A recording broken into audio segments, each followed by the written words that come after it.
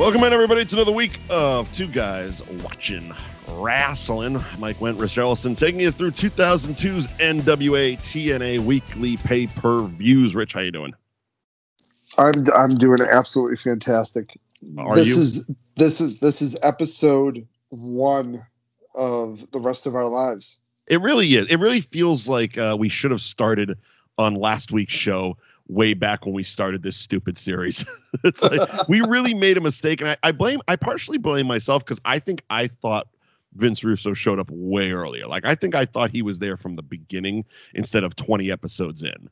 And it's like, although I will say this, going through the first 20 episodes makes you really appreciate what we have now at episode 23. Yeah, this is a learning experience, and just like Jesus, Vince Russo is always with us. Always. Now we can't get rid of him. Yes. Now we have too much Russo. We get 10 pounds of Russo in a 5-pound bag right now. I believe it was Bullet Bob that coined the phrase on this week's show, the road to Russo. We're on the road to Russo. Russo mania, brother. What's that? Just picture the Lex Express with Vince Russo's head on the side of it. Bro, we're going to get a bus and drive it around Nashville, and my face is going to be on it. You got to sign up for the bro down. You know, at some point during this run, he was sitting in a room with Jeff Jarrett, Bill Burns, Bullet Bob, and he was like, I got it. Our first big pay-per-view event, not these weekly things, not this weekly bullshit, bro, but our first big pay-per-view event, Russo-mania. And everyone's just like, no, we're just not doing that. Bro, how about this one? It's almost Thanksgiving. How about Russo's giving? Russo's giving. Praise be to Vince. Man. This show went through every kind of corner of the squared circle, if you will, of life. Sure. There was the, oh my God, I can't believe this is happening. There was the, oh my God, I can't believe he's saying this. Right. Oh my God, I have to sit through a 20-minute X Division match. Ugh. To, oh man, we only have 4 minutes for the main event. We really did. Yeah, the show flew by except for that middle chunk with the X Division. The matches were very late 99, early 2000 WCW. You can tell where the influence is coming from. Not a lot of them made sense. Very gimmicky. They're overbooked. Like, we'll get to the X Division match, but I didn't even understand it while I was watching it and got more angry the longer it went on. So we'll get into it. But this week's show, it's the weekly pay-per-view number 23 for the National Wrestling Alliance. Total non-stop action. Tits and ass dope. And it took place on December 4th, 2002, of course, from the Nashville Fairgrounds, also known as a TNA Asylum. All you crazies in the asylum. Did you see the fucking hillbilly with no teeth at hard camera next to the Athena sign? Yes. With the red shirt. Looked like God. He was a stereotypical, like, Jim Bob. Bunch of goddamn cousin fuckers out there cornholing the livestock. Oh God. Anyway, the video starts off, and I don't know if it's just the way that they uploaded this to Impact Plus, but it felt like the recap of last week started in the middle, like to the point I looked and tried to rewind to the beginning because I definitely felt like it just abruptly started. But whatever. TNA, bro, we're just getting into it. All right, cool. Boom, get into it. Did you notice the audio was way off too? No, I didn't actually. So when they cut to the melee between Ron Killings and Russo, the audio was about a 4-second delay. No, I didn't. And it was just random bleeps. No. In there. Yeah, it was. I had to rewind it to make sure I wasn't tripping. That might have been on your end.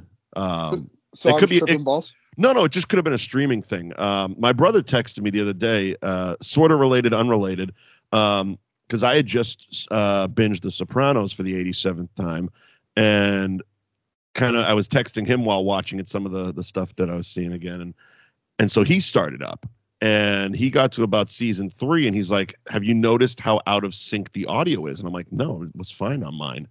And he sent me a video of his TV, and it was completely out of sync, and I literally pulled it up on my TV and it was completely perfect. So it could just be a streaming, I don't know, ghosts in the machine type of thing, but no, my audio was fine.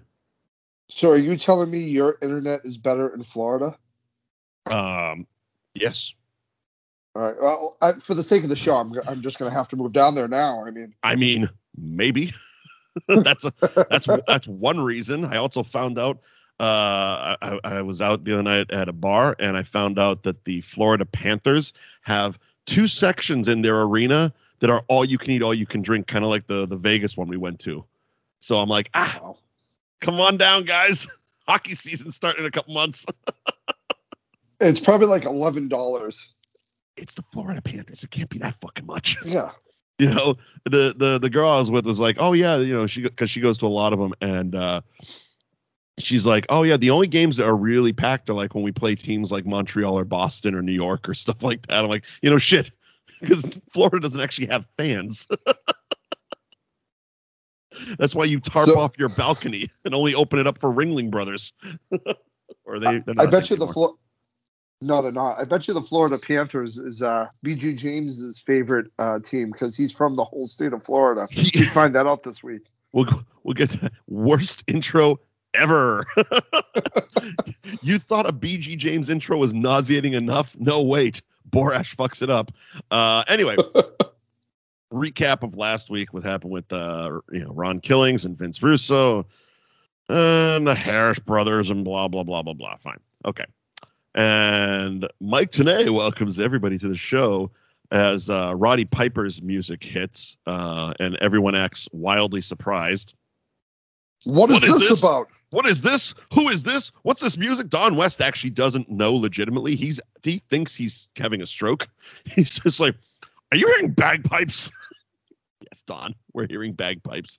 Let's just sit this round out, champ. You look, clearly this was the second of 2 tapings because Don's lost his tie. His shirt's all unbuttoned. His hair's all fucked up. Like he's been screaming for about 8 hours at this point. And he's still dialed up to 12. He's sitting in a whoopee cushion of urine. You could see him at one point in one of the matches. They throw someone outside and he's trying to take a sip of water and just spills all over himself. He has no motor skills at all. It was like Ted Stryker in Airplane. Fuck. He's like, ever see those infomercials where people try to like open something and knock everything over the counter? They can't do just normal tasks. Are you tired of using the vacuum the old-fashioned way? And the guy's vacuuming his head. That's him trying to drink water. Oh my God, my eyeball's stuck in the vacuum. That's not how you would use it. Nothing's gonna fix that problem, pal. Has this ever happened to you? Have you lost your privates in the air fryer? Do you have a problem keeping your knife sharp and some guy just stabs himself? Not how they work. Anyway, they have no idea what this explicitly iconic 40-year-old music is, and they spend way too much time trying to figure it out because more importantly, apparently the Nashville audience had no idea, which is probably why it took Piper so long to go out, because I'm guessing they were trying to get the crowd to kind of get off their feet and pop for this fucking iconic music. But I don't think any of these people knew because it was just dead. They're all sitting on their fucking hands, and Piper didn't come out for about 10 minutes. And we just keep getting shots of the entrance ramp back to Tenay, entrance ramp back to Tenay. And then, he obviously comes out. Was that his son? Who was that guy with him? With Roddy Piper? I think it was his son. Okay, because it's never explained. I don't have it in any of my notes, and I haven't Googled it. I found something because I was doing some research on the promo itself, not necessarily who he was with. Let's just say, for sake of argument, that was his son, because Sure. that's what I'm going to go with. I was one of the young boys. I'm going to go out the back and talk to him. I think he found him at an NWA Wild Side event. Wild Side event. Yeah, it was at Twinkie Fest 02. Pensacola, Florida. Wild Side's coming to you. Kurt Henning's going to fight Tony Mamaluke. Hey. We're going to be in Poughkeepsie for Watermelon Fest. So I Googled it, and the first thing that came up about this is from the Sportster, and they have some cool like top tens, and they do a lot of things with sports and whatnot. But the headline here is, does the Sportster do cool things on sports? Jesus, yes. You are a hack. Thank you. The headline is Roddy Piper's TNA shoot promo on Vince Russo is one of the most uncomfortable ever. It was. Well, here's the thing. I found it uncomfortable, but not for the reasons people have always talked about it being uncomfortable. I found it uncomfortable because it wasn't good. Like all anybody remembers about this, and rightfully so, is him asking Vince Russo, "Did you kill Owen Hart?" Everybody remembers that part of it. What nobody talks about is Piper shilling his book for half the promo and then wrapping up the promo with, "I'm going to tell you more on my pay-per-view shoot interview that's airing this Friday." Apparently he was doing something. I don't know what it was that he was on, but he was clearly doing another pay-per-view event that he was there to promote that he kind of botched, at least promoting it in my eyes. But what I gathered was he did some shoot interview that was going to be put on pay-per-view, and it was airing that Friday. And that's what he was there to promote, along with his book and a new T-shirt of names of all the dead people in wrestling. Awesome. Yes. Hot seller. But all anybody remembers is him getting in Russo's face and asking him about Owen Hart's death. And did you kill Owen Hart? And I guess he wrote about it in his book a bunch. I don't know. I didn't read the book, but I'm basing that off what Russo said in his promo when he rebutted. It was weird because you knew Russo wrote it. And it's also like you knew, like, obviously Piper wanted to promote his book and promote his pay-per-view and probably, clearly needed the money. So he agreed to do it. But it's all like things like this are always weird because especially when the writer is involved. It's one thing for, it was one of the better work shoot promos was always, Paul Heyman, obviously. But it was before one of the one night stands. It was the one where he was in the ring. I'm guessing it was the first one, maybe. But it was the one where he was in the ring with Vince, and he was talking about how Vince stole all his good ideas, and he was talking about his father and how, his father went around the territories and said he would, shake hands and never compete, and then you competed. And it was one of the greatest promos. And Vince just stood there and took it. And that wasn't awkward because, like, it was, first of all, it was great. It was, quintessential Paul Heyman promo. And also it's like, yeah, it was very honest, but not like anything that was like, ooh, shit, you shouldn't talk about that because it's, and Vince obviously approved it. This is weird because Piper is a cousin of the Hart family, and Russo has claimed numerous times to have been friends with Owen Hart, and they're both kind of sleazily using his death to get this shoot promo over. It's very weird and icky. I know what they were trying to do. We're trying to shoot bro, and we're trying to get the, controversial stuff, and we're trying to get people talking about this thing that after 23 weeks, nobody was probably watching anymore.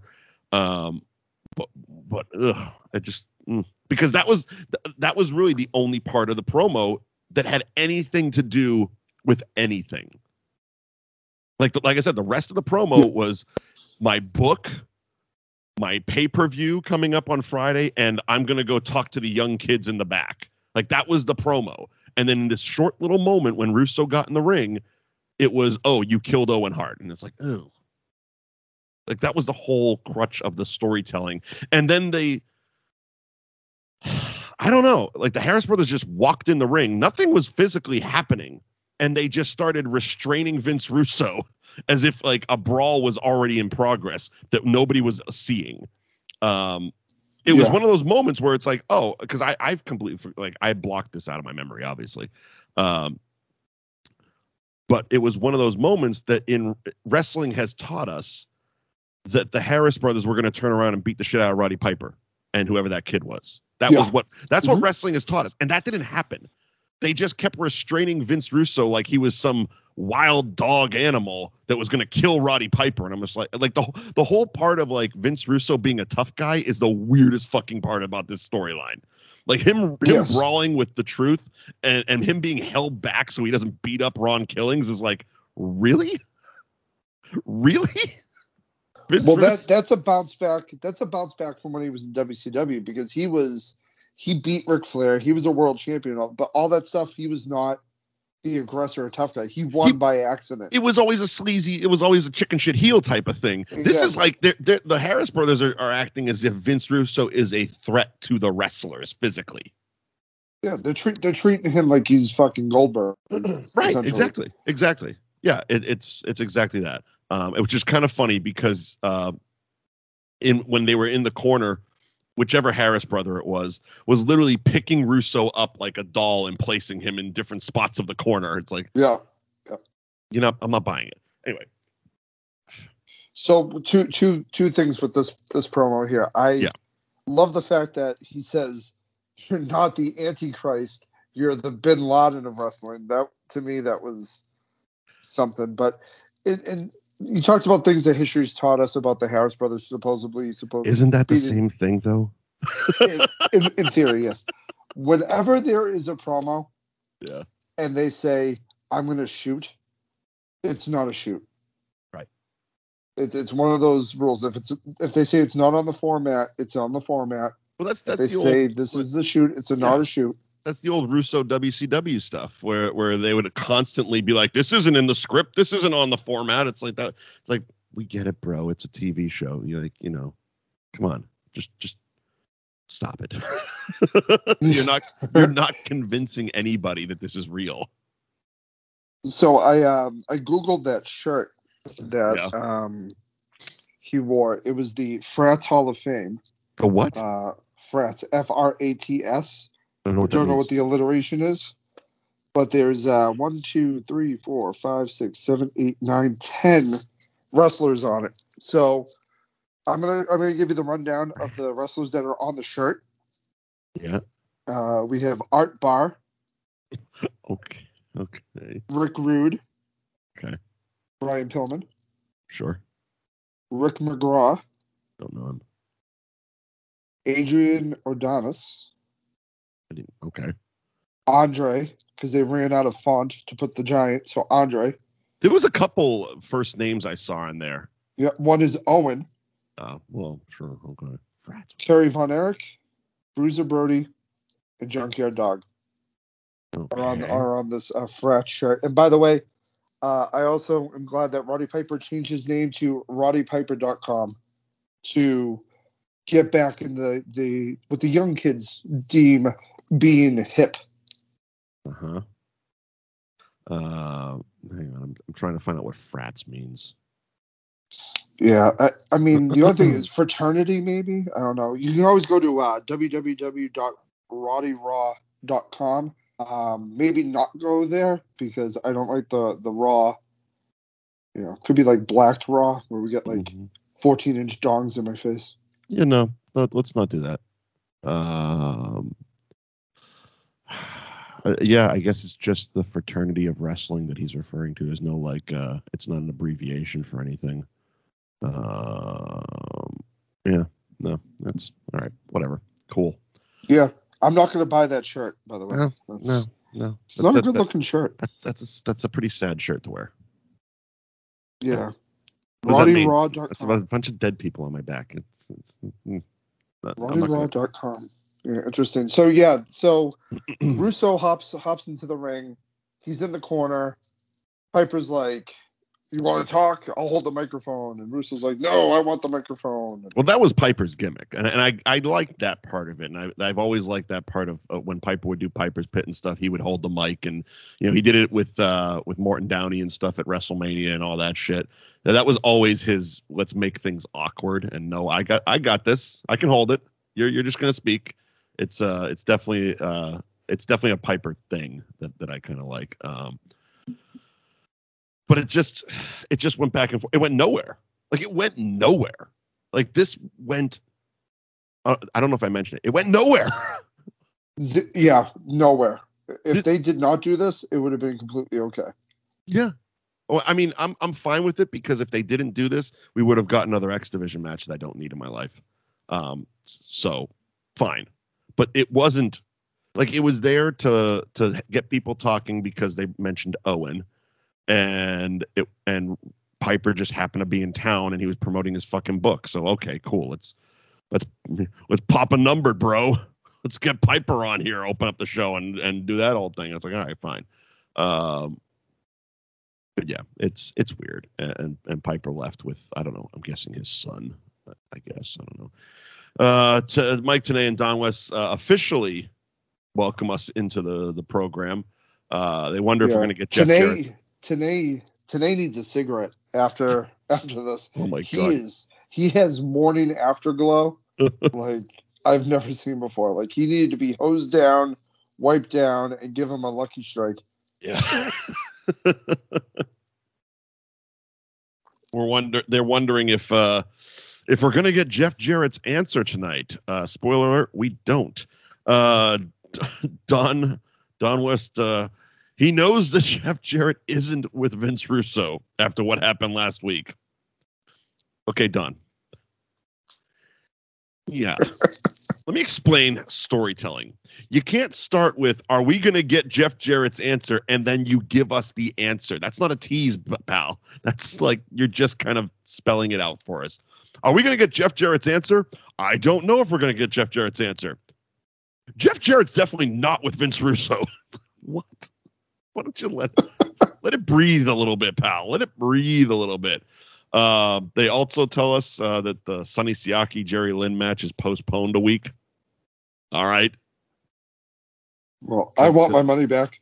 Because Jerry Lynn got a pectoral injury, I guess. I don't know. Whatever. A lot of injuries for Jerry Lynn. Here. Jerry Lynn's one of those guys that I feel works very hurt a lot. So it makes a lot of sense. Anyway, that moves us on to the opening contest.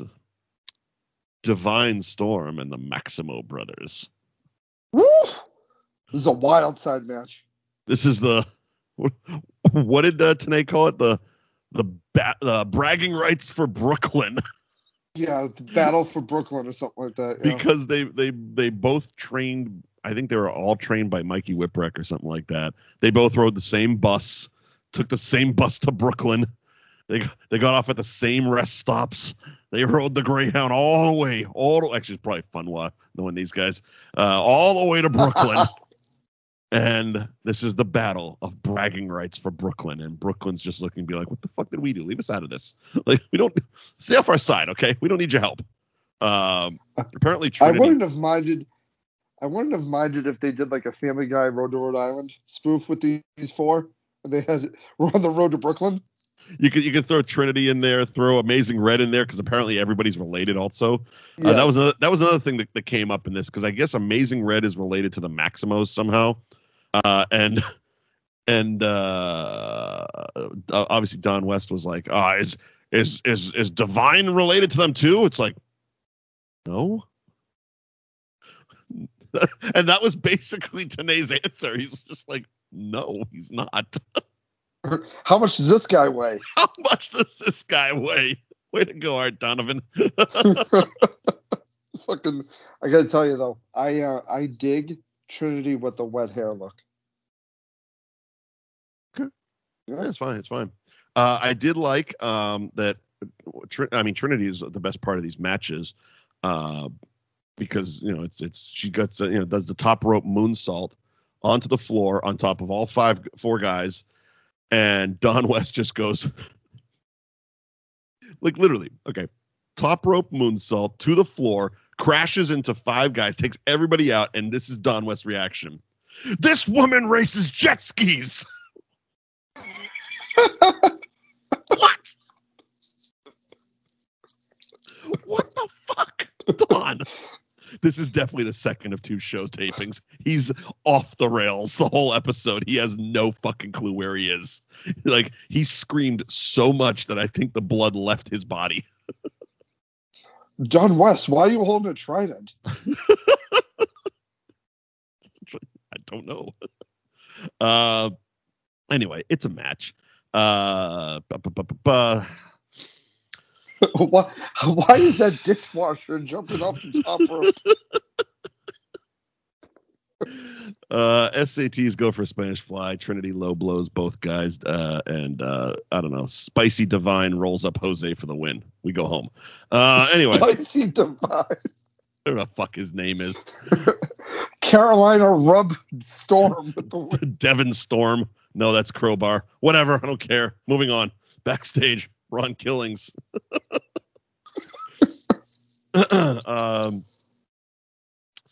Let's see. Oh, this. They did the auction thing, didn't they? Like that was going on the whole fucking show, and it was still as awkward as ever. Let's check in on our silent auction. I don't think they know how silent auction works because they're really pushing it hard on television loudly. Yeah, which is the opposite of silent. Opposite of silent auction. But anyway, Truth says something like, what's he got? To manage Truth, it's $1,000 or something like that. I don't know. It's all about, Russo and, I don't know, senior citizens. And do you think we can still win the bids, or do you think the auction's over? I'm pretty sure if we gave any of these people money, that we could do whatever we want. Well, speaking of doing whatever we want, Chris Harris comes to the ring for the next match. Barrel ass into the ring, only to be interrupted by Mr. Vinny Rue himself. Mm-hmm. Leather jacket and everything. Yeah, he was way overdressed. He looked very warm. It's Tennessee in December, so it's probably 70 degrees with 80% humidity. Plus, you're in a building that's asbestos everywhere, like we've talked about in the past. That's definitely a sweaty barn. Anyway, yes. My balls sweat just watching them. I was very excited. Yeah, Chris Harris comes down. Vince Russo double times it past him. Basically says, "I don't got any problem with you, bro. Fuck off." I don't have any problem with you, bro. This isn't about Hit the bricks. Bro, we're cool. Get the fuck out, bro. Go oil up over there, you fucking weirdo. Go smoke a cigarette, Harris. Seriously, yeah, go poorly smoke a cigarette. You're terrible at acting. But I got no problem, bro. So anyway, this is basically his rebuttal. Now I'm assuming. Oh, I get it. I was assuming that Piper sued somebody, but no, he was referencing the Hogan thing. Right. Because the first thing he said was he wasn't going to say anything that was going to get him sued for slander or something like that. And I'm like, did Piper sue somebody for that? And I'm like, and just clicked. Oh yeah, that's right. It was the Hogan thing from Bash at the Beach 2 years ago. Anywho, he runs down the fact that Piper, is using Owen Hart's name to sell books. There's a lot of threats throughout this show to put people's own feet up their own ass, including this one where he threatens Jeremy Borash, who gets all strong and flips him the finger. But it's really ineffective because, again, we mentioned that Jeremy Borash is dressed like a part-time Gap manager with his frosted tips and his fucking boat shoes without socks. It's like, nobody in the history of the world has ever looked like that and been a tough guy. Put your hand away. At least Vince Russo's trying to look the part, bro. Yeah, it was definitely John. He was pulling a John Wayne, something fierce in the ring there. God, just clomping around. And by John Wayne, I mean more like Jimmy Dean, the sausage guy. Very nice.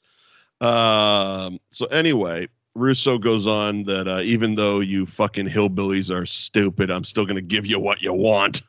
And of course, that implies the fans want violence, blood, vulgar language, nudity, and sex.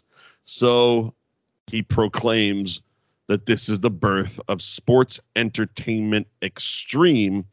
And he says, spell it out. To which I say, sports entertainment extreme. See? SEE?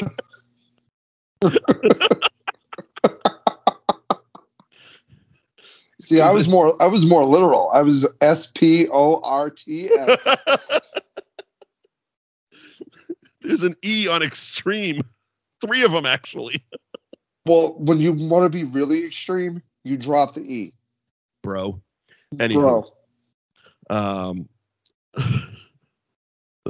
Anyway, so continuing to give the fans what they want, he talks about the old fogies in the back not listening to the fans. He's like, "Oh, you fucking guys out here, you love Athena. You could talk about Athena." And of course, all the signs pop up in the hard camera side that we've been talking about for weeks. And apparently Athena's just been sitting at ringside this whole fucking time for 20 weeks. No wonder why everybody's infatuated with her. She's basically half naked at ringside. I don't know what she's been doing and why the camera hasn't caught it, but that's what she's been doing. Very attractive woman. That's a poor reveal, though. Well, still best debut ever. Because Vince calls her into the ring. She climbs in, fans start chanting, and then he basically he goes, "This is your moment. You can't get over on talent. Show him your tits, you ugly bitch." You wench. He called her a whore. It got beeped out. And then he switched to wench. He kind of was mixing in witch a lot. And then he just assaulted her. Like straight up grabbed her by the head and slammed her into the corner and goes, "Do you know who I am, you whore?" I'm like, oh my God. Here's what happened. Here's what happened. Russo went back to the Vince McMahon, Trish Stratus, take off your bra and bark like a dog thing, but went super dark on it.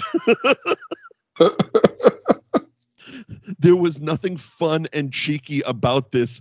And then the Harris Nazis come down to the ring. By the way, I did notice that one of them has a lot of like SS and Nazi propaganda all over their arms. Weird tattoos. I never noticed that. But yeah, they come to the ring and then they just start putting the boots to this fucking girl. She's all of like 90 pounds, and they start giving her the finisher and then stomping on her until the actual security comes down and they kick them fucking out of there. The whole thing is really awful on a lot of levels. And I loved it. I bet you did. This is great. You guys want Athena? We're going to kick the shit out of her and then dump her in the trash, bro. And she was never seen from again. There you go. I'll get rid of those signs real quick. The best part of the whole thing is no one helps. No, not a single person. You have 2 6'7" massive guys and a guy from New York assaulting a woman. Apparently the toughest man alive, Vince Russo. Yeah, he's fucking Johnny Cage in there. All of a sudden, no one comes. Chris Harris is right there. Oh, he's like really annoyed. It's like, bro, they're just delaying your match. You're still gonna have it. Also, kind of a horrible human being. Yeah, he didn't get involved at all. He's just like, fucker. He was more concerned about the fact that he got interrupted than he was watching a possible rape. It's exactly what happened. He's like, he yells at Tenay. He's like, "This shit needs to stop." Everybody loves the word shit. This shit needs to stop. At what point did Ron Killings come out in this? Oh, that happens later, doesn't it? Yeah. They keep saying this shit needs to stop. This has been 2 weeks. This hasn't even started. We're not even in the first chapter yet. This is the prologue, pal. We're reading the forward right now. So Tenay starts motivationally speaking to Chris Harris, apparently, something like that. It's just like, ugh. NWA has won the war before, and they can do it again. Really? What war did you win, pal? Yeah, because I don't remember one. Here's the thing. NWA goes away very shortly, so you don't even win the war of the company you own. This just eventually becomes TNA. TNA wins the war. TNA wins the war against the NWA. The saddest war ever. Anyway, another match. This is the first of a couple of really convoluted, overbooked, weird, I don't understand it, but okay, let's do this storylines in this show. Chris Harris is going up against Brian Lee. Now, correct me if I'm wrong. Later in the night, there's going to be a handicap bull. No, there's just going to be a bull rope match or something. I don't know. So later in the night, there is a handicap bull rope match, but it's just at this moment being called a bull rope match. And so the two tag teams, Chris Harris, James Storm, Brian Lee / are going to wrestle in singles matches. And then the winner of those matches are going to be tied to a bull rope with James Mitchell tied in the middle. Right? So theoretically, what if Brian Lee and Slash won? Would they have a bull rope match with James Mitchell in the middle, or would they just? What is so? Here's the thing. This they is kind of classic. They booked themselves into a corner with this one. They worked themselves into a shoot, bro. Swerve. Yeah. So when you immediately announce this match is going to be a 3-person bull rope match, 2 people against James Mitchell, right. You know how this movie's going to end. Right. You just know, how it's going to end. Right. And I've never heard of a triple threat bull rope match in my fucking life. I didn't even know this was a thing. I don't understand it at all. It's a better explanation than the X Division match that we have coming up. I agree. So this is actually more paint by numbers, and you kind of had an understanding of what was happening. I just don't like the fact that they AEW'd the fucking shit out of this match. Meaning? It's just kicking out of fucking finishes, false finishes. Oh. Just come on. You're not going to kick out of Swerve, bro. Fucking 4 finishes. Swerve, I don't need to see more than 11 seconds of these two fucking fight. Yeah. Give me more woman beating by Vince Russo and more people saying shit.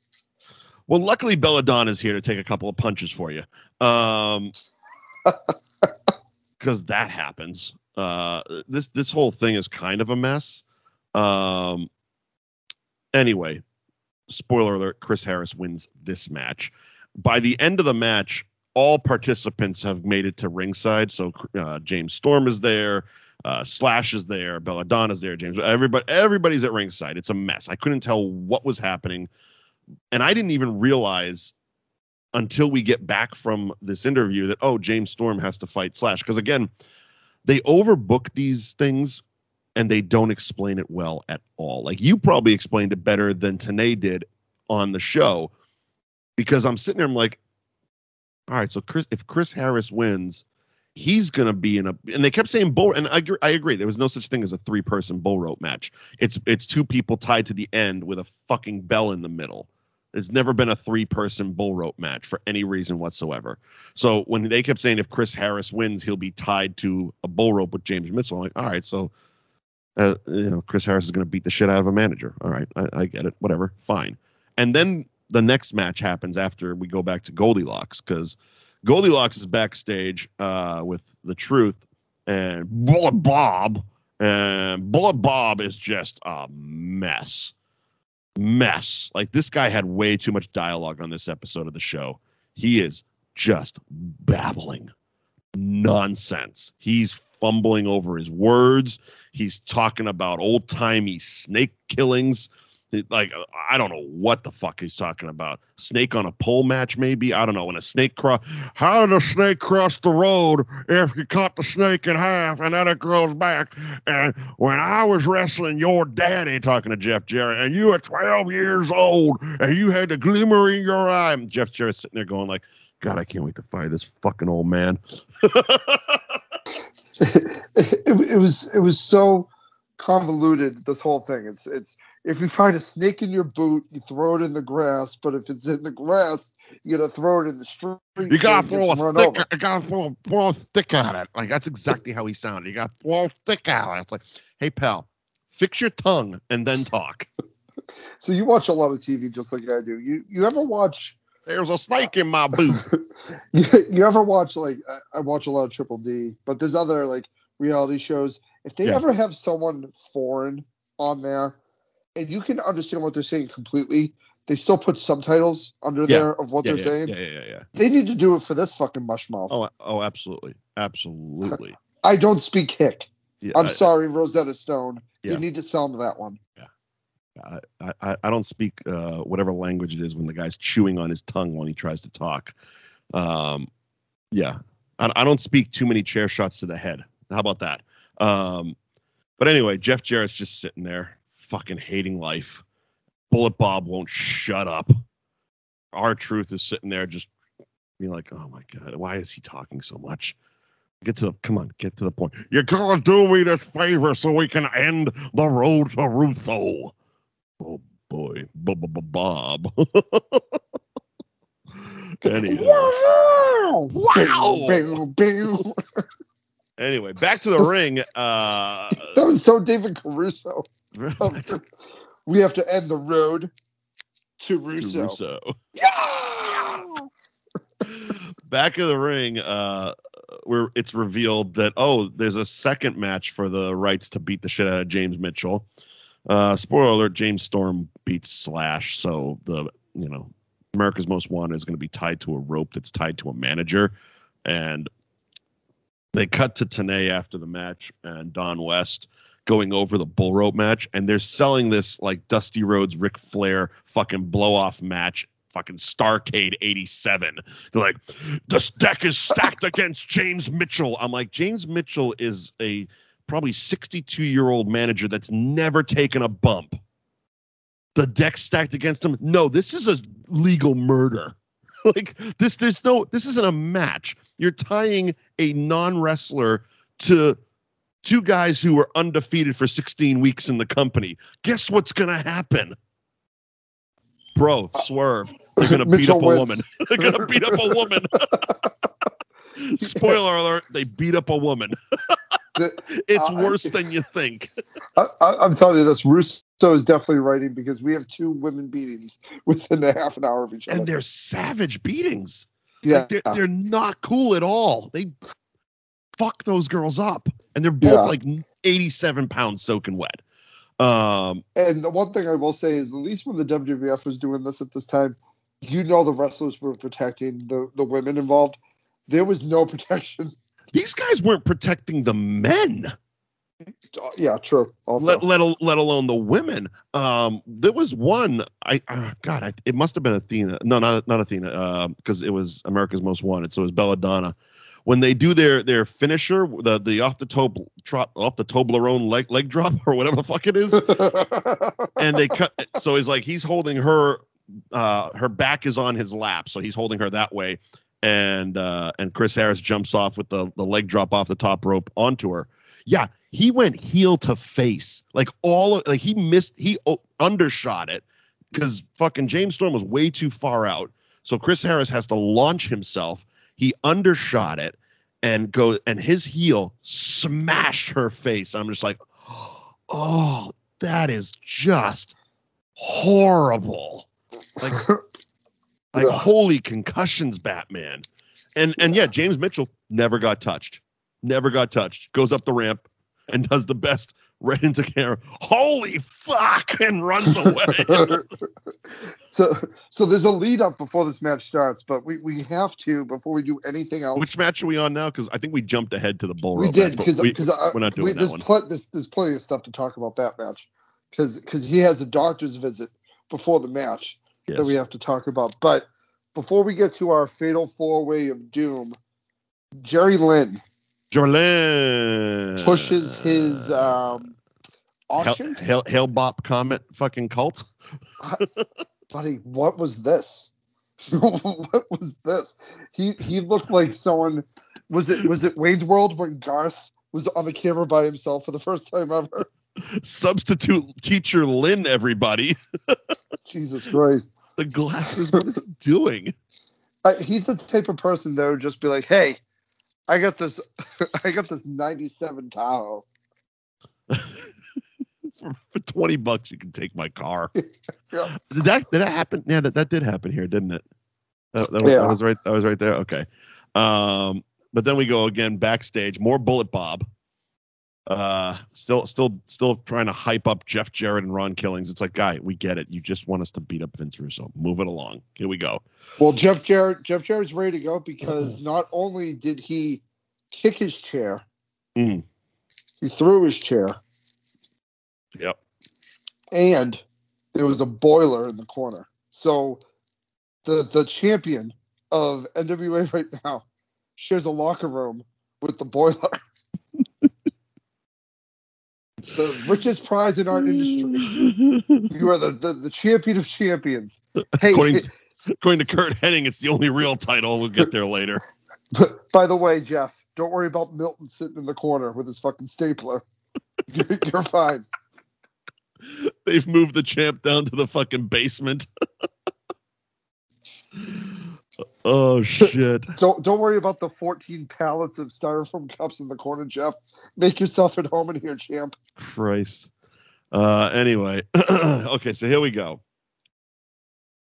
The NWA TNA X Division title #1 contendership 4-way double elimination match. Here's 22 minutes I will never get back, and I hate all of it. So first of all, the first revelation was Kid Cash and Easy Money are two different people. Completely thought it was the same guy. I thought Kid Cash had just changed his gimmick. Also, fun fact, Easy Money wrestled in ECW. I completely forgot that part of it too. But thank you. I appreciate TNA getting over other people's storylines. They do it more later. It's great. TNA, we want to be WWE. So anyway, Easy Money, AJ Styles with Mortimer Plumper, Joel Maximo, guess who's not winning? And Kid Cash are all in this match. Well, before we get the reveal that Maximo's in it, Amazing Red comes out. Looks like he got shot in the head.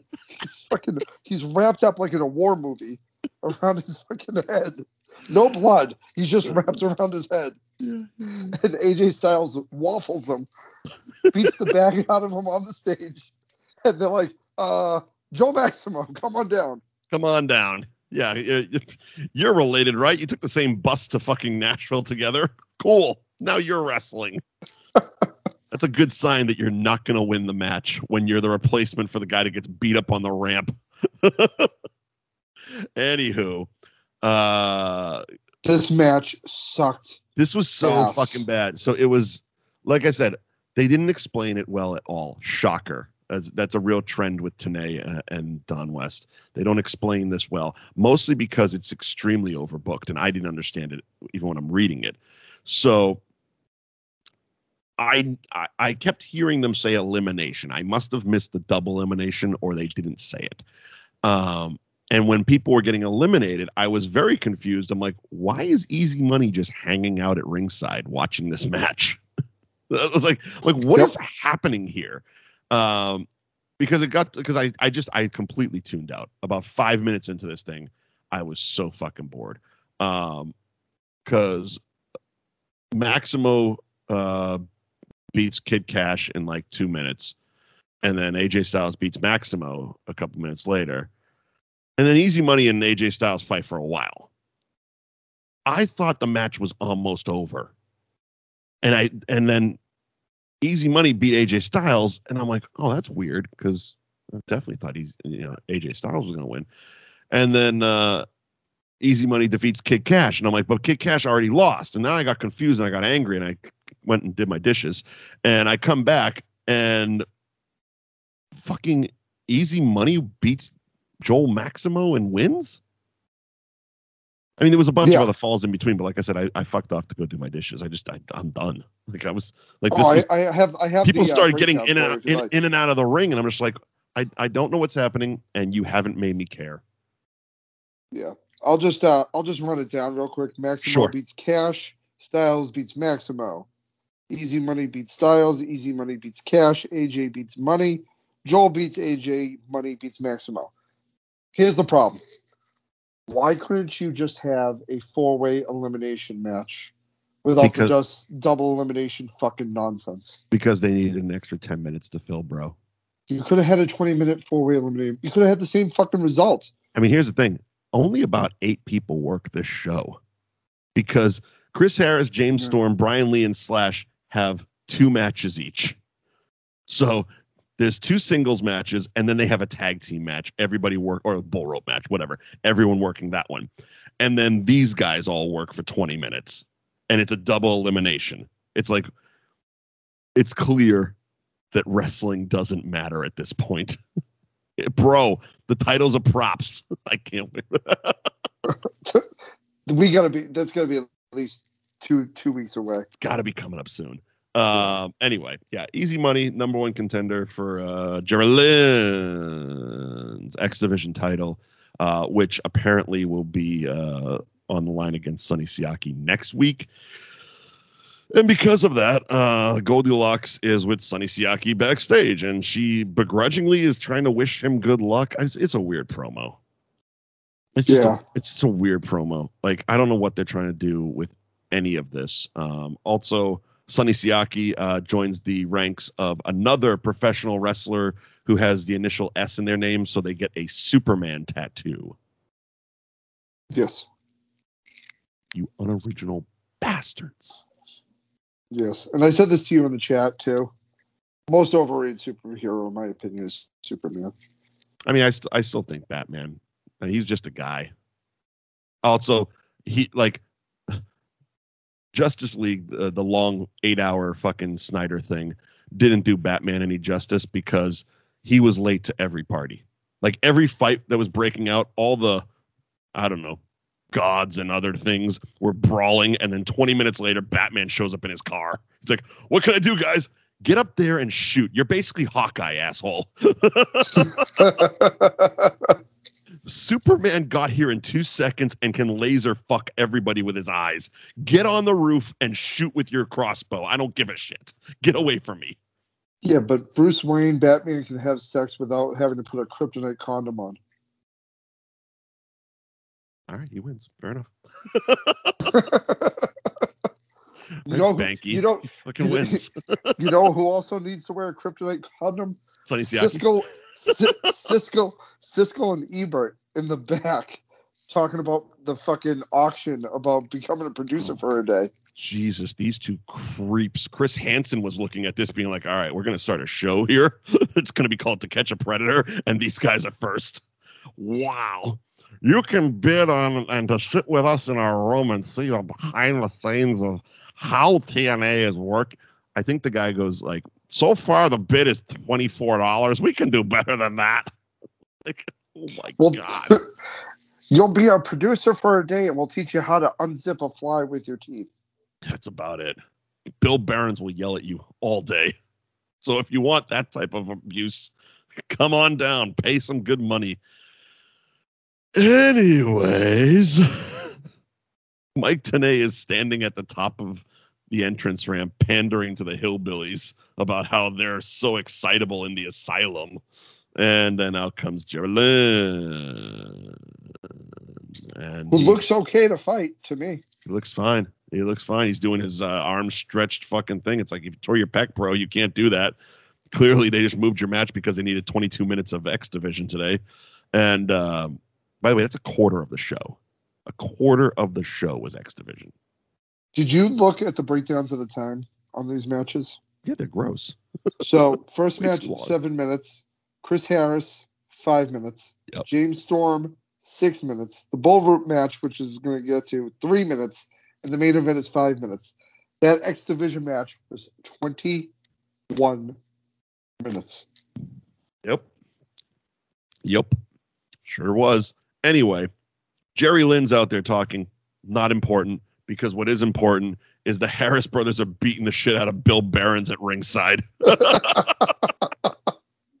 And again, there's a wrestler in the arena while a non-wrestler is getting his ass whipped by the heels, and he does nothing. Jerry Lynn didn't even try to help Bill Behrens. No, not interested.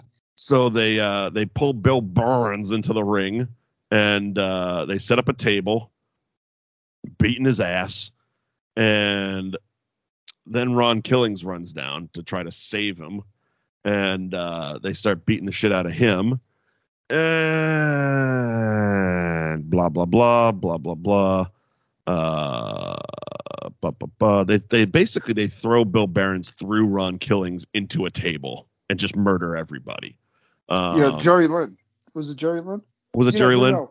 It was Jerry Lynn. They powerbombed through Bill Behrens in the table. And then they dragged Ron Killings up to like the balcony section and threw him off, thus murdering him. That's right. You're correct. So Jerry Lynn did try. Oh, good for him. He did try to help the old man. Jerry Lynn's a hero. Anyway, kind of. He still failed miserably, and Bill Behrens got killed. He's the true redeemer. In episode 2, he wanted to mouth rape Goldilocks. Now he's saving an old man from going through a table. Kind of, sort of. The guy still went through the table. And so then they bring Ron Killings up to the balcony section, throw him off through a table.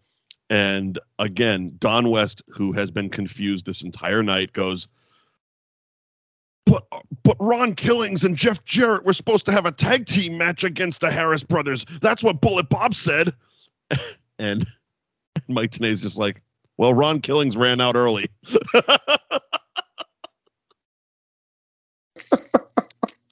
Like, oh my God, this is just like Don West is terrible in this fucking show. He's just terrible. So we cut backstage to our boy, Bullet Bob. Bullet Bob has more recruiting to do.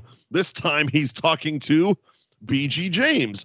Now, this should be a good conversation because they are father and son. However, they're talking to each other as if they've never met. Nope. Bullet Bob's like, hey, brother, let me ask you about if you're going to... I know you've had problems with Jeff Jarrett, but you got a tag team with Jeff Jarrett because we got to get rid of this Russo guy, and I want to take you to Lollipop Land. It's like, what the fuck is going on with him? Well, the good thing about Southern Wrestling, they probably didn't even know they were father and son. Probably not. And then, of course, BG's just like, look here, daddy, I'm going to do it for you and you only, nobody else. Fuck Jeff Jarrett. Here's the thing.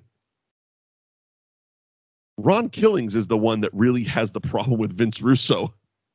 So why the hell is this match even going forward at this point? He's done. Jeff Jarrett and BG James are the guys they recruited to help Ron Killings with his problem. Now the problem doesn't exist. So basically, Ron Killings is the only person that should have a problem because Jared won the title because of Russo. Yep. BG James hasn't been involved in this thing from... He's still playing in the Baby Boy sandbox. R-Truth got porked out of the title here. Yeah. So if anyone should be pissed off about this whole thing and have this angle be about, it's R-Truth. And he's dead. Yeah. And two things. Number one, I like the fact when he was laid prone, out, cold, whatever, they found that time to cut to the stripper music while he's still laid out to have the two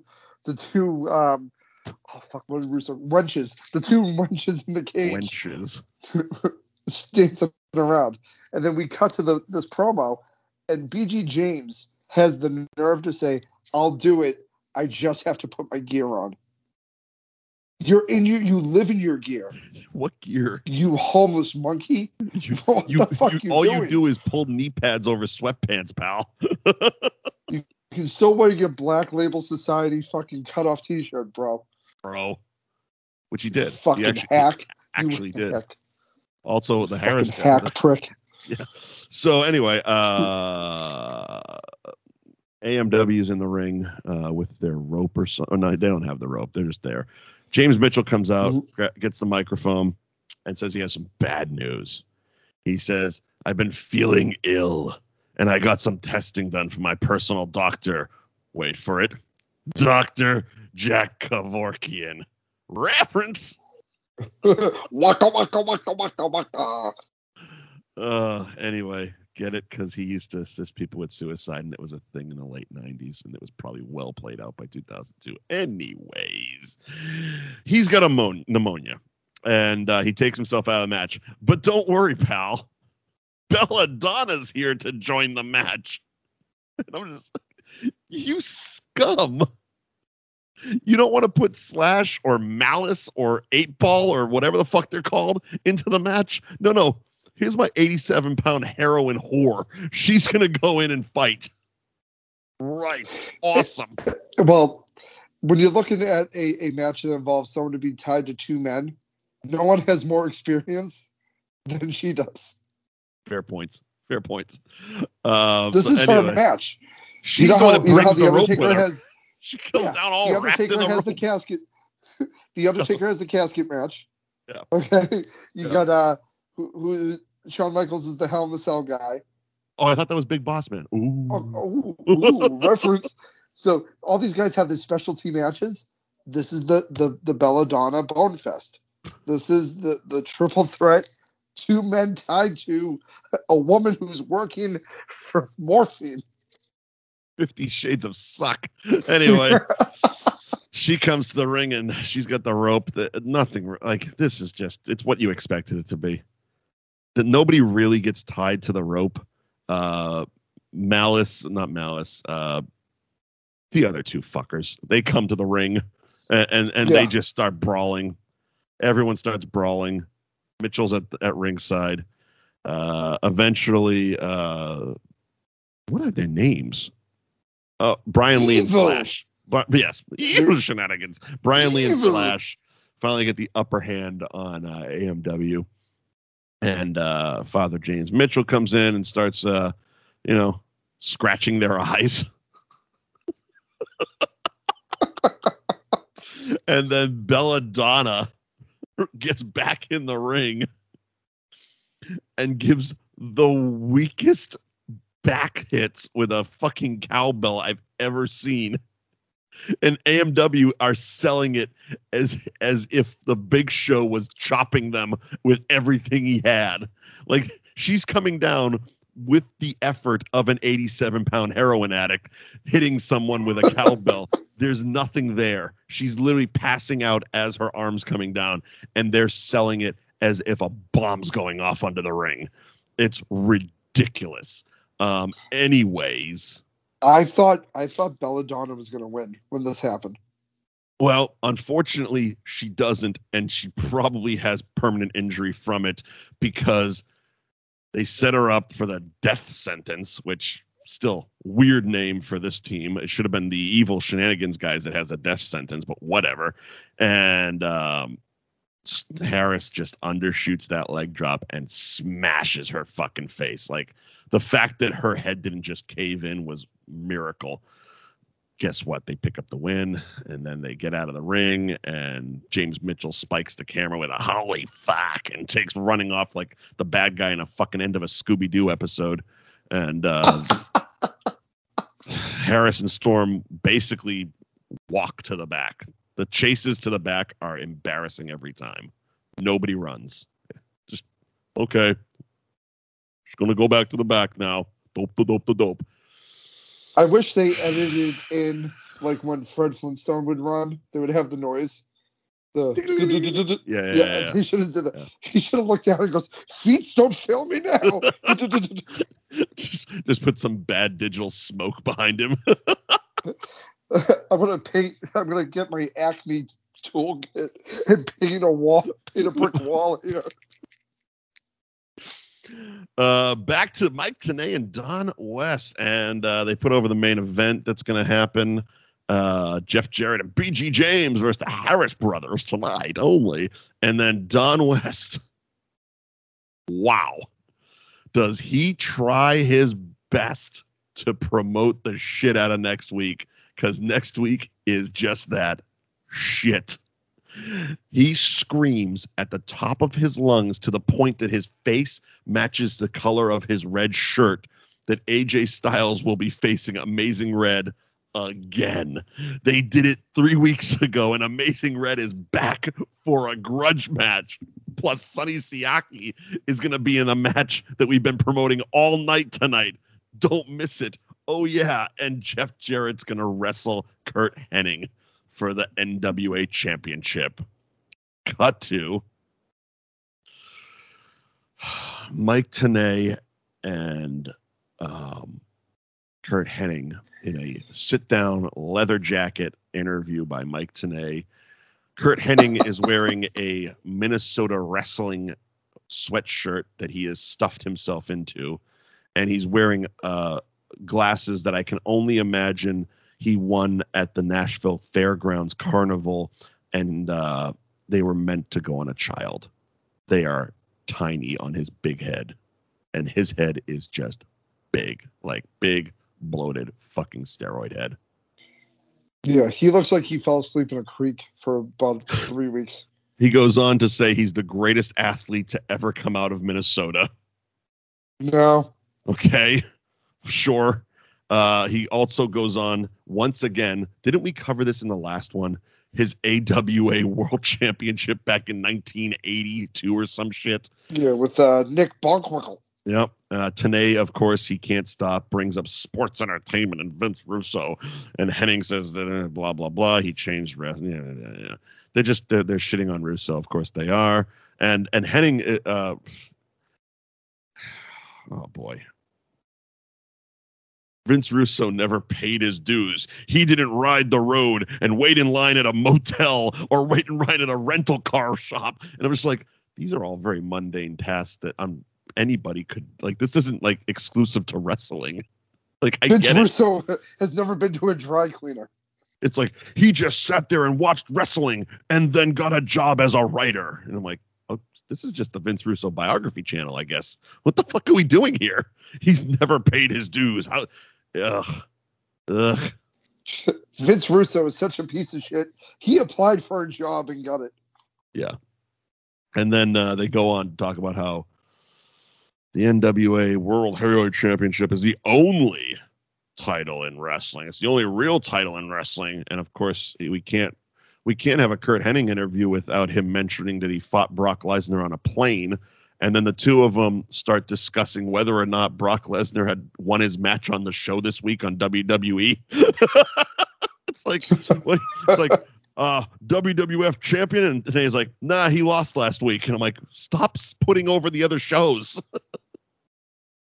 What are you doing? What the fuck are you doing? My two biggest takeaways on this whole thing is A, Curt Hennig is 35. Wow. Really? Yes. I am no bullshit, not over exaggerating. I'm legitimately shocked. He looks 48 easily. Yeah, and he said I'm 35. Oh my God. Yeah, he looks like, awful. Oh, yeah, awful. And number two, awful. And I said this to you in the chat. He had the nerve to say, I'm in the best shape of my career. No, you aren't. You Pillsbury Doughboy motherfucker. Here's the thing. When he was Mr. Perfect the first time, great shape, great athlete, great wrestler. Now he looks like someone took Mr. Perfect and stuffed him into a sausage wrapper. It's like you look like a rubber suit of Mr. Perfect. Like, you've ever been to any type of like weird country bar or maybe a lacrosse game in the intermission and they strap two assholes into sumo suits and they just kind of bounce at each other. Yeah. It's like, it looks like Mr. Perfect in one of those big rubber sumo suits bouncing across the ring. It's like, dude, no, you're not. No, you're not. Did Mr. Perfect? So I just looked this up for shits and giggles. Yeah. Here's a couple things that are gonna blow your mind. Number one, he's not 35 in this promo like he says he is. Oh, He's 43. that makes more sense, but still. And I mean, I don't know how much more we're going to cover this series. Do you know he's dead 2 months later?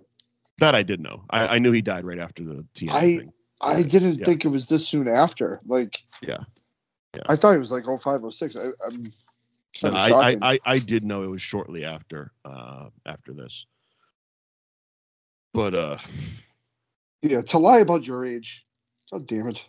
You're not 35. Liar, just confused. Maybe he thinks it's fucking 1992 again. I don't know. I mean, they're doing so much talking about the AWA and the NWA. It's like maybe he just forgot where he was for a minute. He's got those glasses on. They're just weird as shit. Like they look so goofy, so goofy. But yeah, it's a bad interview. He looks terrible. None of it's good. It just the most interesting thing is them talking about Brock Lesnar on the other show. It's like, oh yeah, I took down the WWF champion Brock Lesnar, and today is like, no, did you see this week's show, man? He didn't win. It's like, are you guys just having a casual conversation live on pay-per-view? Because this is fucking weird. How about we again every week I have to say this? How about we get a second take of that and do some editing? Because these interviews are just bad. They're bad. They have to be low on resources. They're so fucking bad. Anyway, main event time. Is this what you call this? Because I call this a fucking dumpster fire. I mean, it's a mess. Come to the Nashville Fairgrounds. Bring your brooms. It's a mess. Ew. That's probably what they do. They advertise, bring your cleaning supplies to the show. You get to help clean the ring after the match. Free tickets if you stick around for an hour afterwards and pick up the trash. That's like one of those in high school you want to put on a play, and they couldn't be bothered. They're like, just clean up after yourself. So Jeff Jarrett comes to the ring. The Harrises come to the ring, and then we cut to the back, and BG James is sleeping under some fucking metal trays. I don't know what they were. It was a vicious beatdown. It was a vicious run by Fruiting. I saw him go that way. Goldilocks on the scene. Oh, of course she is. She's got nothing. We need help. We need some help. She's so bored because April and fucking Brian Lawler aren't here. Seriously, that story wasn't even hinted at this week. That was the main thing. There's so much going on. The main story last week, not even hinted at. And we really needed 20 minutes of fucking X Division? Really? We couldn't have got some Brian Lawler April shenanigans? Yeah. Goldie and April couldn't scissor for 10 minutes? Scissor my tumblers. Anyways, this, I don't know. I was surprised this was even a match. Like when Jarrett gets on top of one of the Harrises for the pin, and whatever the other Armstrong's name is goes down for the fucking pin. I was like, really? We're actually doing a match here? Because this has just been slap everybody with chairs type of brawl. Like, this hasn't been a match. I slap you. I slap you. I slap you. Slap hands, everybody. Jesus. It's a mess. So Jarrett's all by himself, and it's a brawl. It's a fucking brawl. At a certain point, Ron Killings comes to the ring. Oh, that was the other thing. So he's got his ribs taped up because internal injuries, bro. But when the Harrises murdered him and threw him off the balcony through tables, Don West, along with being very confused about what's going to happen with the main event match, because, hey, that guy was booked in the main event. What the fuck? He also goes, Ron Killings is clearly hurt. He's holding his stomach area. He's holding his stomach area. Dr. Don West, everybody. He's so good at operation. This guy has no improv skills. He's hitting the lower torso. Not even. Torso's too big of a word. He's holding his stomach. He got hit area. in the tum-tum. He got hit in the tum-tum. Ron Killings got thrown 50 feet through a table. He's got a sour stomach. He's got a little bit of a tummy ache. You can tell. Fuck this. Anyway. Someone get him a Schweppes. Ron Killings makes his way to the ring, taped up ribs, and he's got a steel chair, but he's quickly beat the shit out of by Big Ron, not Heavy D. But of course, Big Ron might be the dumbest of the Harris brothers because he just kind of stands there with his back to Jarrett and Don Harris. He's doing nothing. He's literally standing in the ring, looking the opposite direction. Like, even the ref bumps are more fucking believable than this shit because Jeff Jarrett's just beating the crap out of his brother behind him. Lots of noise going on, including a full-blown stroke for the pin.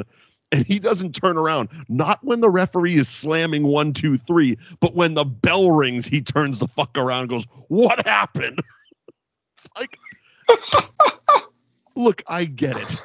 But at least, couldn't you have had Ron Killings, like, tie up with him? He literally stood there while all this commotion's happening behind him as if he has noise-canceling headphones on. Oh, the quality is fantastic. I can't hear shit. So I noticed this a lot through the episode, what you just mentioned, because if you go back to the single matches and the orgy of doom with the bull rope, they would climb up to the apron to distract the ref. Uh-huh. It would go the opposite way they wanted it to, and then decide, okay, I'm going to stop talking to the ref and have the ref turn around and count. Yeah. Like that to me, if you see this in real life. Well, it's very and it's a through line of the last 23 weeks of this show. It's super carny. Like, you can tell that it's these NWA carnies that are just like, don't worry, this is pro wrestling. That's how it is. We're all deaf and dumb. So anyway, it doesn't matter, but Jeff Jarrett gets the win. He pins Big Heavy D. And after the match, Ron Killings sticks around as Jeff Jarrett starts to leave. Jeff Jarrett really tries to get Killings to come back, to the point I thought that Ron Killings was kind of going into business for himself a bit, because it was weird how much Jeff was like, no, Ron, come with me, as if he was trying to direct him to the back. But obviously, it was just I saw that too. It was just bad, weird acting on both parts. Because Ron Killings goes around, grabs a microphone, says he's tired of the shiznit and wants Vince Russo to come down. But, that doesn't matter because the Harris brothers just grab him and beat the shit out of him even more. Vince Russo does eventually make his way to the ring as Ron Killings is getting his 87th H-bomb. And BG James does his stereotypical road dog, I can't run, but I'm going to run down to the ring to try to supposedly make the save. Like, people make fun of John Cena's run. Watch the road dog try to run. That dude can't run for shit. These guys aren't real athletes. So, like, I've seen Special Olympics that are better than this fucker running. So he's running like he's never run before. Exactly. Like, he doesn't, like, his arms don't have, like, he doesn't have control of his limbs when he's running. He's just hoping he makes it there upright. And so anyway, he runs to the ring with a chair, chases everyone off. Ron Killings stands up, and guess what, bro?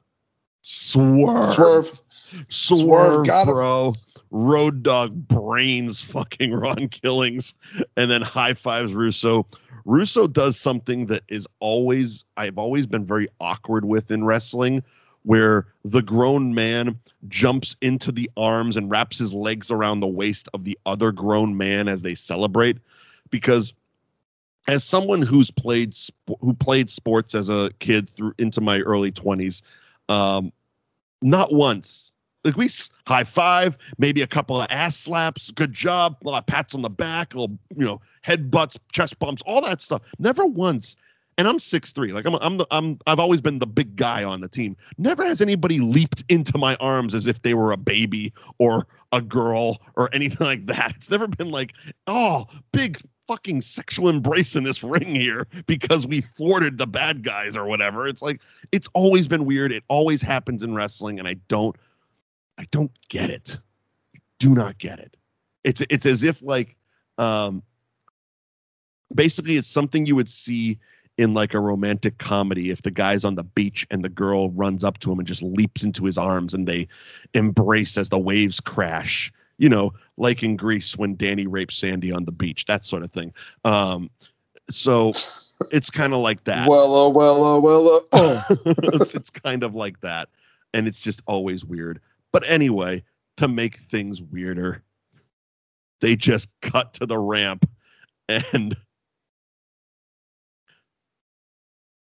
Don West, goddamn Don fucking West, screams, "Is that formerly known as Paul Bearer?"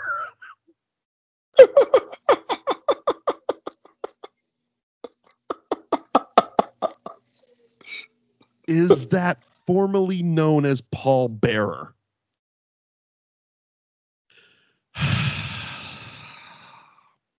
We talked about it a bit in the Kurt Hennig thing with the Brock Lesnar stuff.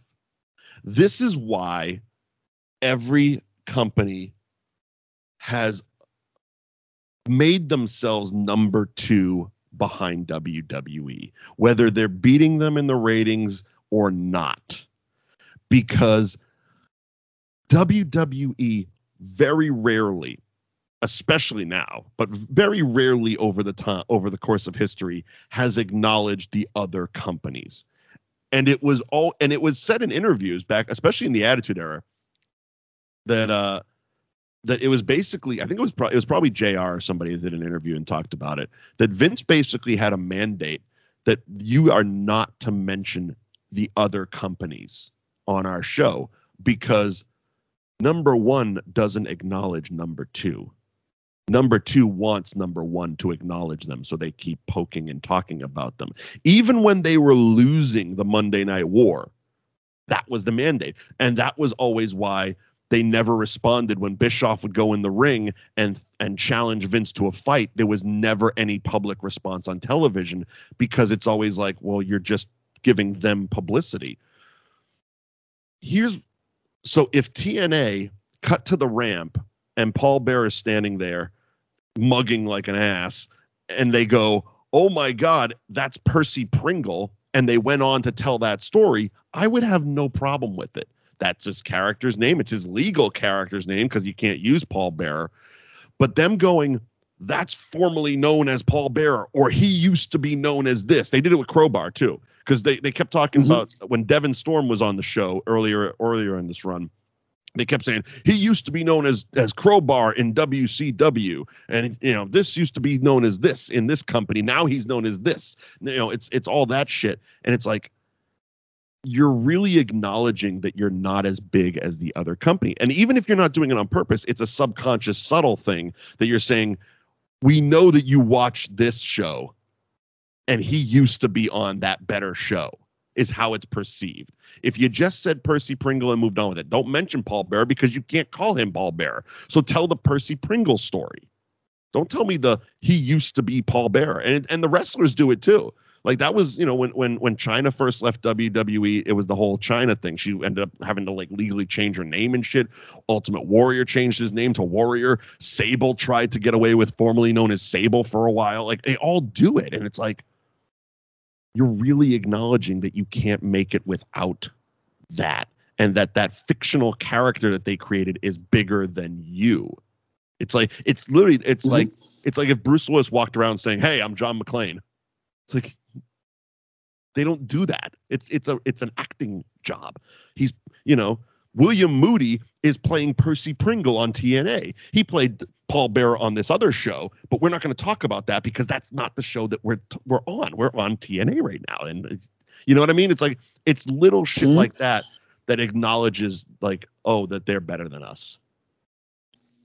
So the one thing I disagree a little bit, but I agree with your main premise. Like Sure. someone like when you have an ancillary talent like Crowbar, you're introducing him to the thing. But if you're a wrestling fan, you're ordering this stuff, you know who Paul Bearer is. Sure, but he's not playing Paul Bearer. Right, but you don't need to say anything. You Well, be like, why is he here? You can just end it with, why is he here? More importantly, yes, you don't need to acknowledge anything. And they kind of did it with Billy Gunn. He didn't have a name for a while, right? Like before they gave him Kip James or whatever the fuck, he didn't have a name. He was, and it was just like he had a T-shirt that said something that was basically like, you know who the fuck I am or something like that. Yeah.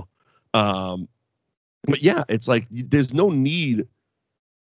Like I agree with your point, especially with someone like Paul Bearer. There's no need for it, and if we're talking about Crowbar, there's even less need for it because it wasn't like he was it's not like it was trying to think of a fucking big WCW star that wasn't using their real name. It wasn't like Bam Bam Bigelow walked in there or something like that where it had cachet. Yeah, I mean, yeah, I don't really know. Yeah, it's basically like I know he could use the name Buff Bagwell, but let's say Buff Bagwell earlier on, it wasn't like they would have to be like, he used to be called Buff Bagwell, now he's Marcus. It's like, just I don't know. I it's a real pet peeve of mine with these companies and these wrestlers, and I see it with a lot of independent bookings too. Where it's always like they use their real name and then below and in bigger font it says formerly known as this, or they do stuff like I know Enzo Amore just changed the spelling. It's like NZO now instead of ENZ. It's like, dude, just whatever, man. I don't know. It's a massive pet peeve of mine with wrestling. It always is. Yeah, I don't disagree with that pet peeve. I kind of agree with it. Tell your story. Like that's just it. Tell your story. You're not. TNA is not an offshoot of WWE, so you're not continuing their storylines. Like this isn't like you're doing the storyline over on WWE and now we're going to continue that story over here. You're your own show. You're your own creative. Tell your own show and have the actors that you hire play the characters that you created. So Crowbar was, I don't even remember what his fucking name was. It wasn't Devin Storm because we went over this with the Divine Storm thing. He was, what was he, Tidal Wave or something? It was some natural disaster thing. I think it was like Phil Davis or something like that. Flood Boy? I don't know. Rainy Drizzle? I don't know. It was something along those lines. But it's like, just let him do that. Like as wrestling fans, yes, we all know that, that's Crowbar. But you saying it is acknowledging that he was a bigger star elsewhere than he is here. Because if he was a big enough star with enough face recognition, then he could be called anything, hence the Billy Gunn thing.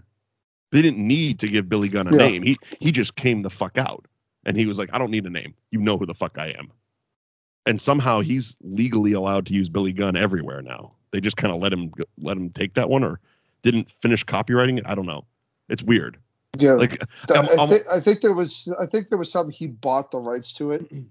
Yeah, but even them allowing him to is weird.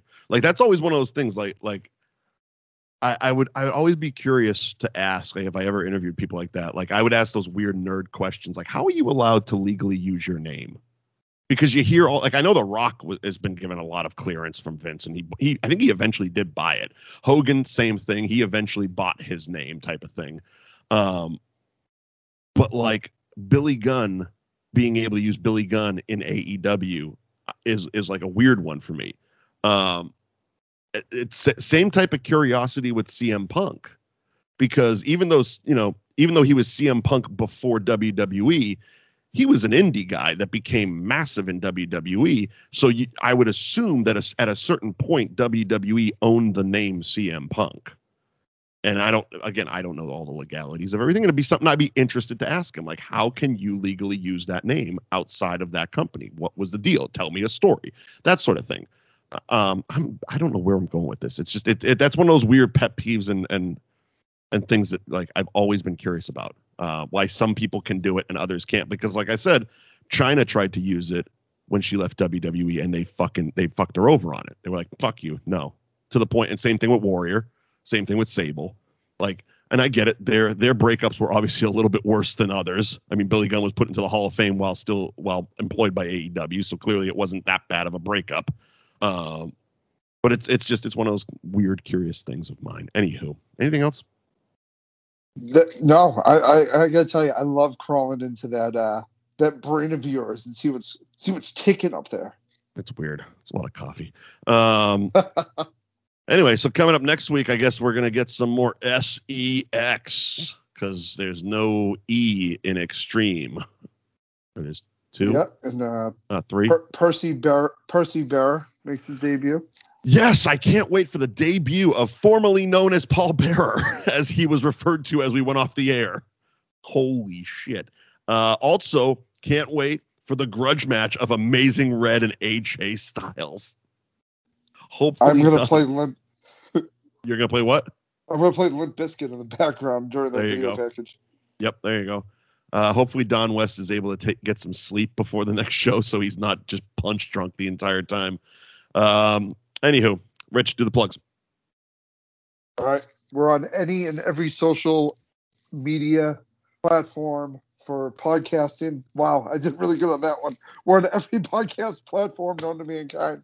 Spotify, iTunes, Christian Mingle, Pornhub. We're on everything. We're on Facebook.com, 2 Guys Watching Wrestling. Give us a like, give us a follow. Twitter at 2 Guys WrestlePod, the number 2 Guys WrestlePod.